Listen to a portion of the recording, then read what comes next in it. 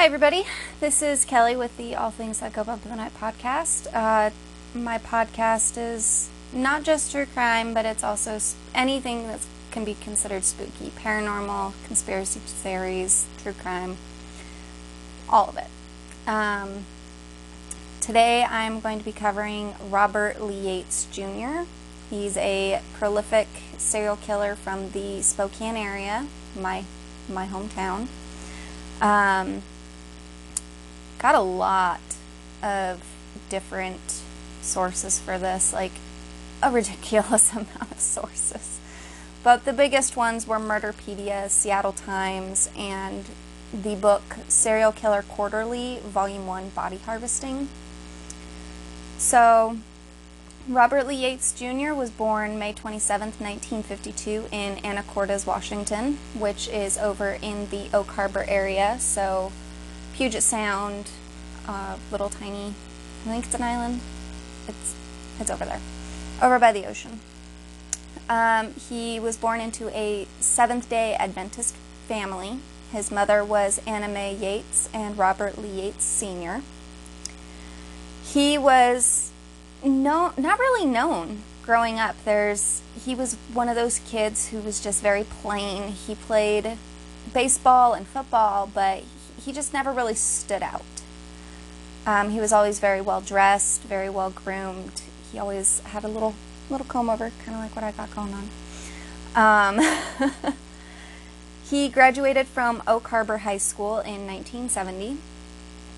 That fall, he enrolled in Skagit Valley Community College in Falls City, where he met his first wife, Shirley Nylander.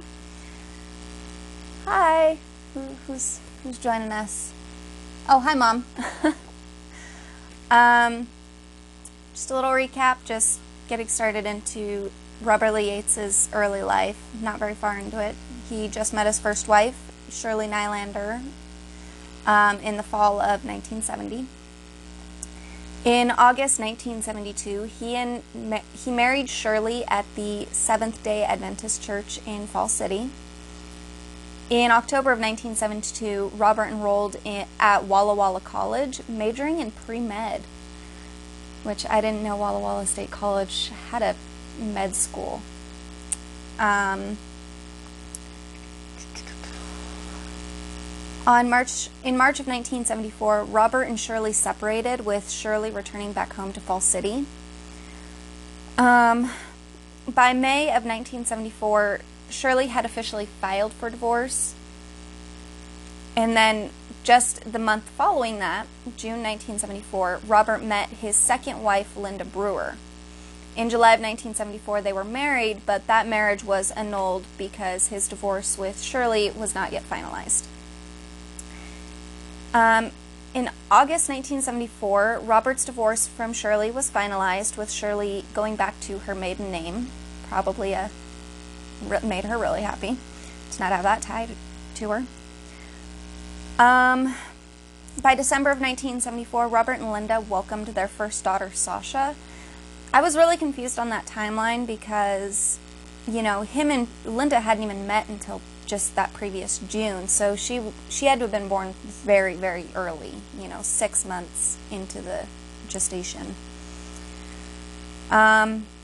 In May of 1975, Robert got his Associates in Art degree, and May 1975, sorry.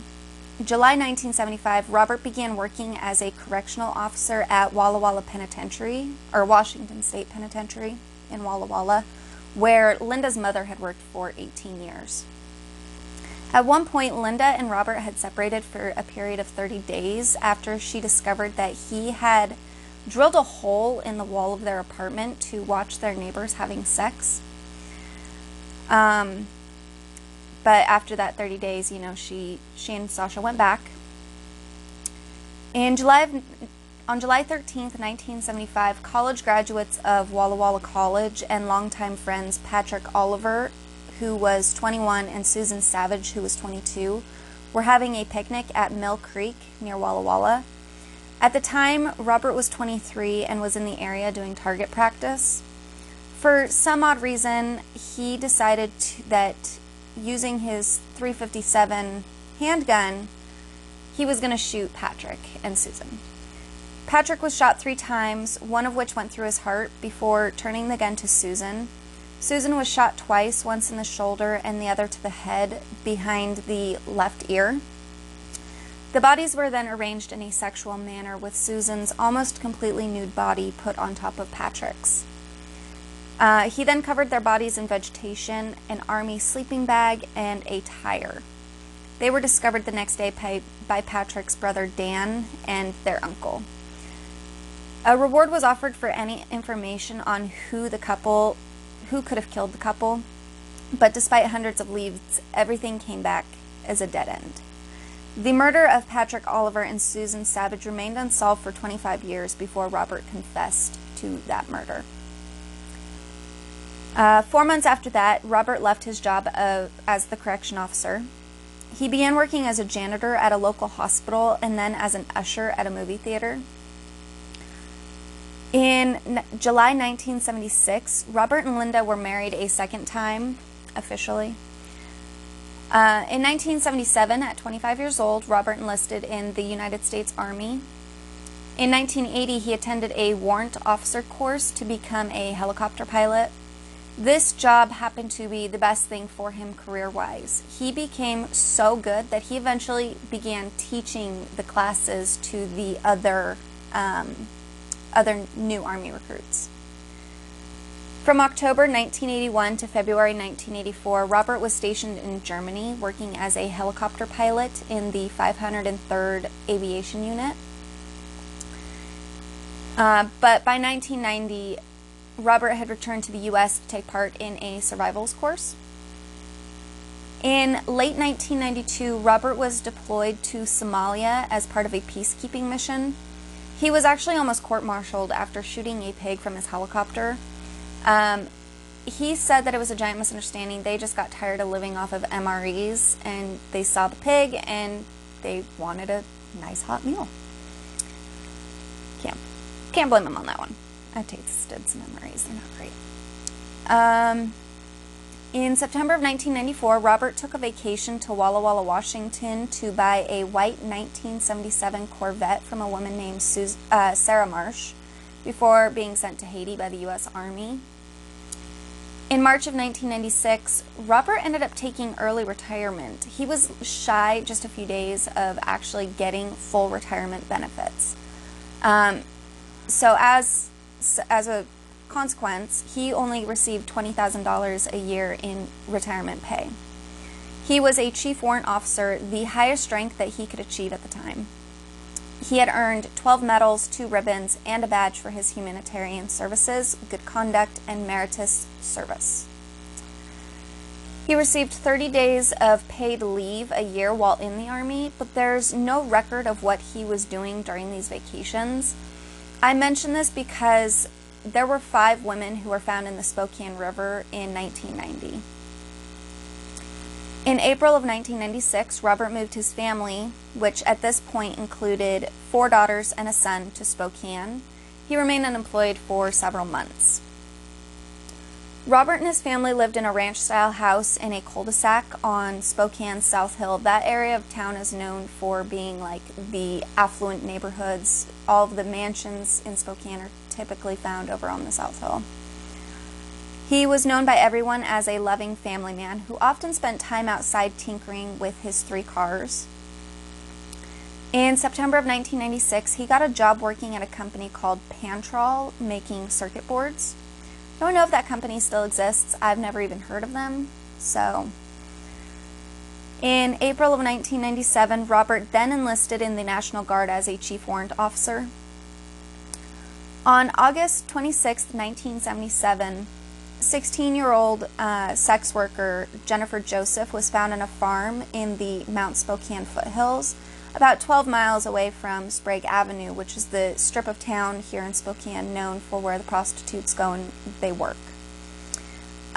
She was last seen getting into a white Corvette driven by a white man. She was shot in the chest with a single button missing. Semen was found inside her, which would later be identified as Robert Lee Yates Jr.'s.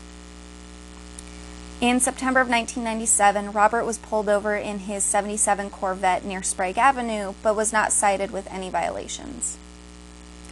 29-year-old sex worker Darla Sue Scott was found November 5th, 97, by a man walking his dog off of Hangman Valley Road.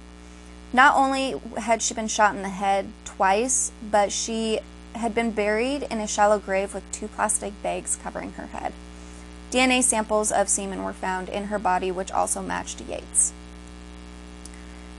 On December 7th, 1997, 24-year-old Melinda Mercer was found on 50th Street in Tacoma, Washington. She was shot 3 times in the head with 4 plastic bags covering her head. That's going to be his signature for every single murder after this. The body of 36-year-old Shawn Johnson was found off Hangman Road near where Darla Scott's was found. She was also shot twice in the head with plastic bags covering her head, and she also had Yates' semen still inside her. On December 26, 1997, the bodies of 31-year-old Laurel Wasson and 39-year-old Sean McClanahan were found near Hangman Valley Road. Both women were shot in the head with plastic bags covering their heads. Yates' semen was present in both women's bodies. They were also covered in vegetation not found in the area, peanut shells, packing peanuts, and chips of concrete. All things that could be found in Yates' backyard. His fingerprint was also found on one of the bags covering Sean's head. 41-year-old Sonny Oster was found February 8, 1998 in a wooded area of western Spokane County. As with other victims, she was shot twice in the head with plastic bags covering her head and Yates' semen still inside of her. In March of that year, Yates bought a new home for his family just 1 mile away from their rental home. On April 1st, 1998, 34-year-old Linda Mabin was found in a shallow grave 50 yards from where Laurel Wasson and Sean McClanahan were found. She was shot once in the head with 2 plastic bags over her head, and his semen was present in her as well as debris from his backyard. In May of 1998, Yates sold his 77 Corvette to a woman named Rita Jones here in Spokane, Washington. On July 7, 1998, a transient found the body of 47-year-old Michelin Durning under an old hot tub cover in an area known to be frequented by prostitutes. She had just been seen the week earlier, whereas the other women had been missing for weeks or months at a time before they were found. Though Michelin had been shot in the head, she had not been raped, nor did she have a bag covering her head, and also had not been moved from the murder site like the other victims. In September 1998, Robert was laid off from his job at Pantrol. October 13th, 1998, 25-year-old Connie LaFontaine Ellis was found in a ditch in Tacoma, Washington. She was shot once in the head with 3 plastic bags over her head. When Robert was tried and convicted, authorities decided not to include the deaths of Connie and Melinda, leaving that up to Pierce County to do, which actually was a very good idea. On November 10th, 1998, Robert was pulled over at 1:25 a.m. near Sprague Avenue with a prostitute in his car.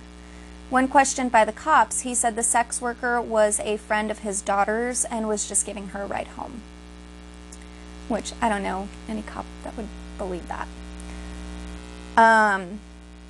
2 days later, though, Yates' middle daughter, Amber, who was 19 at the time, showed up at the police station. She said that she told authorities that Yates would hit her all the time.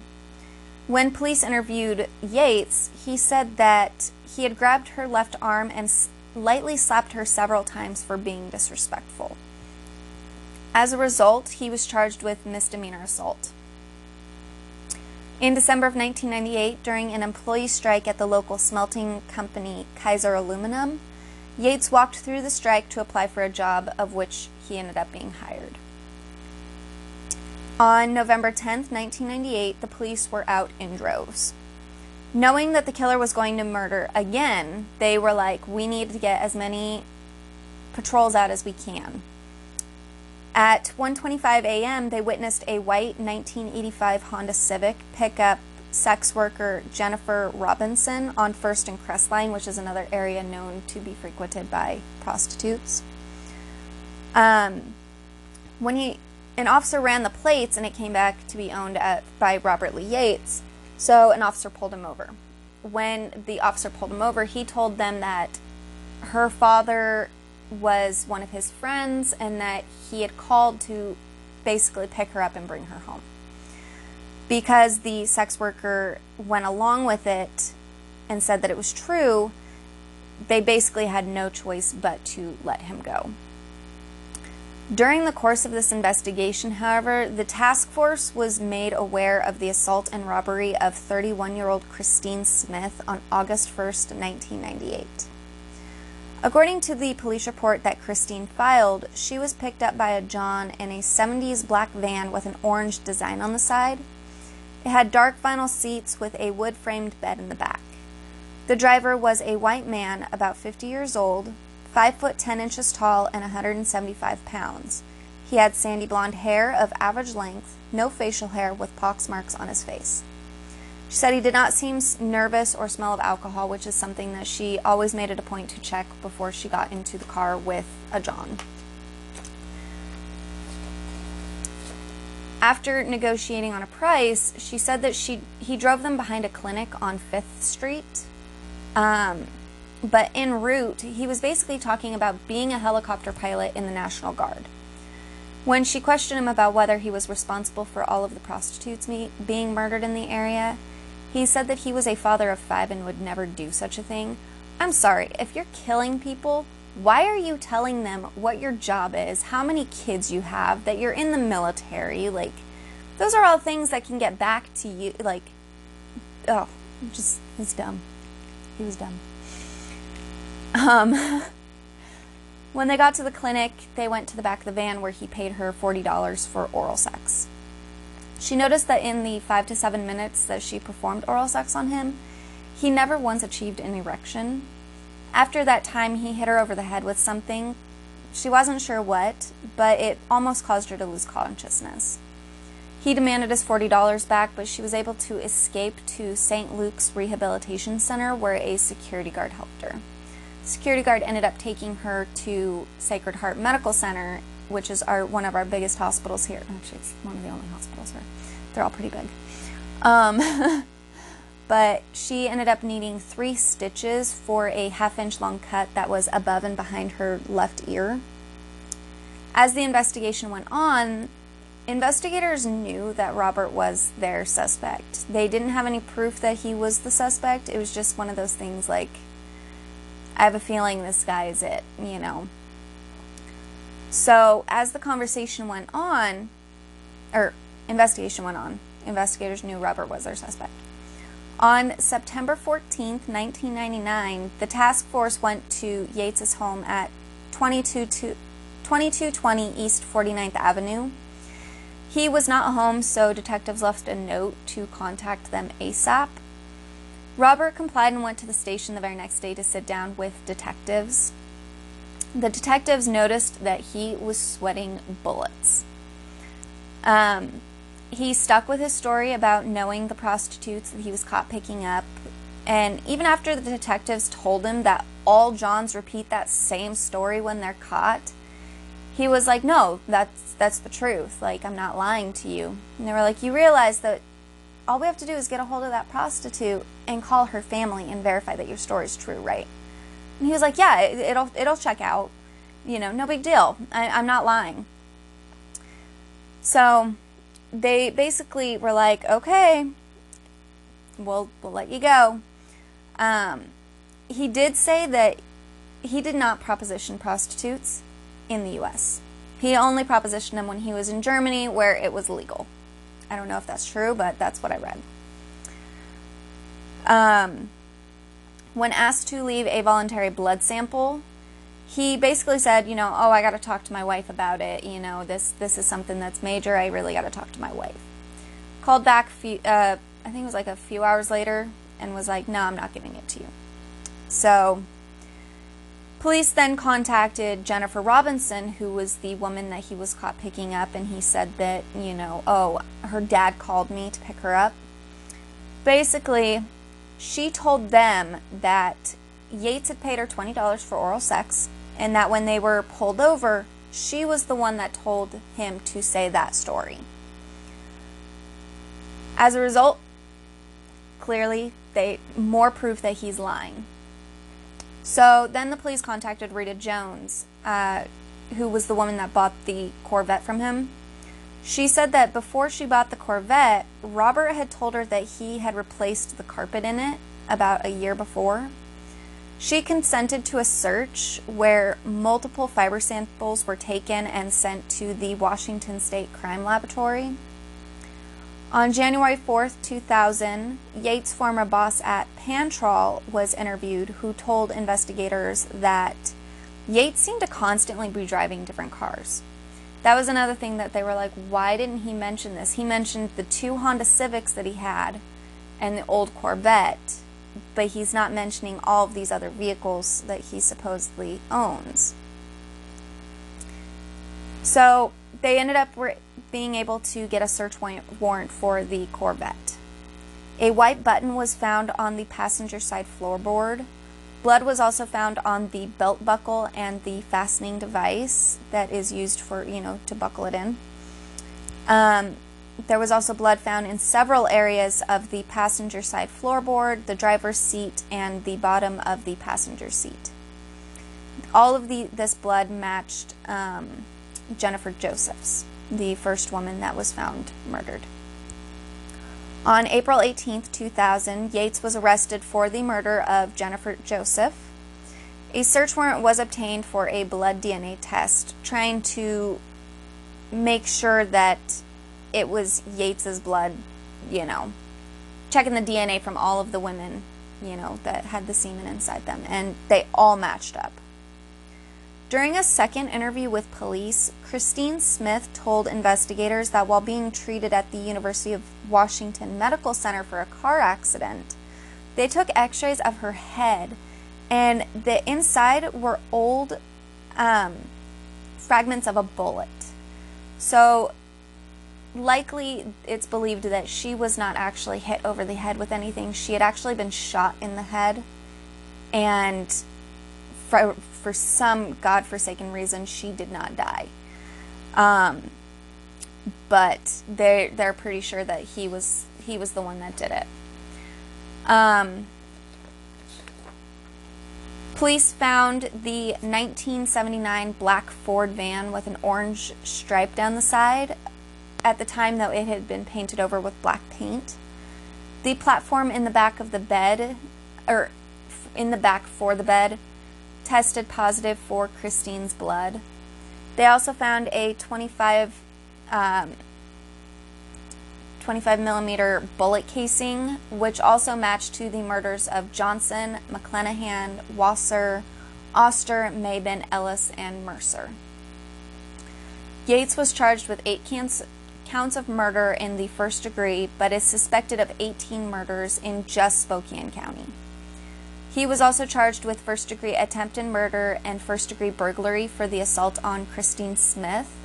He was held without bond and pleaded not guilty. Prosecutors were going to go for the death penalty, but on October 16, 2000, Yates decided to strike a deal out of fear that he would be sentenced to death. In exchange for life in prison, he pleaded guilty to 13 counts of first-degree murder. After prosecutors agreed, he drew a diagram of his backyard where he had buried the body, where he had buried the body of 43-year-old Melody Murfin, who had been missing since May 20th, 1998. The sad thing is it was right underneath his and Linda's bedroom window. Yates was sentenced to 408 years in prison for the Spokane County murders. Life in prison, no death penalty. However, in 2002, Pierce County decided to try him for the 2 deaths in their county, in Tacoma. And he was sentenced to the death penalty. In a weird turn of events, he is now currently in the Washington State Penitentiary, the very same prison that he was a prison guard in all those years ago. Probably not doing too well over there. So, all of the victims, I'm going to list them off. So, Susan Savage, Patrick Allen Oliver, Stacy Elizabeth Hahn, sorry, I didn't list everybody in my notes. I was having a really difficult time. But yeah, so these are all of his victims. Stacy Elizabeth Hahn, Shannon Zielinski, Jennifer Joseph, Heather Hernandez, Darla Sue Scott, Sean Johnson, Laurel Wasson, Sunny Oster, Linda Mabin, Michelin Durning, Sean McClenahan, Melinda Mercer, and Connie LaFontaine Ellis. And that is the Spokane serial killer, Robert Lee Yates. He's one of those ones that nobody really hears about.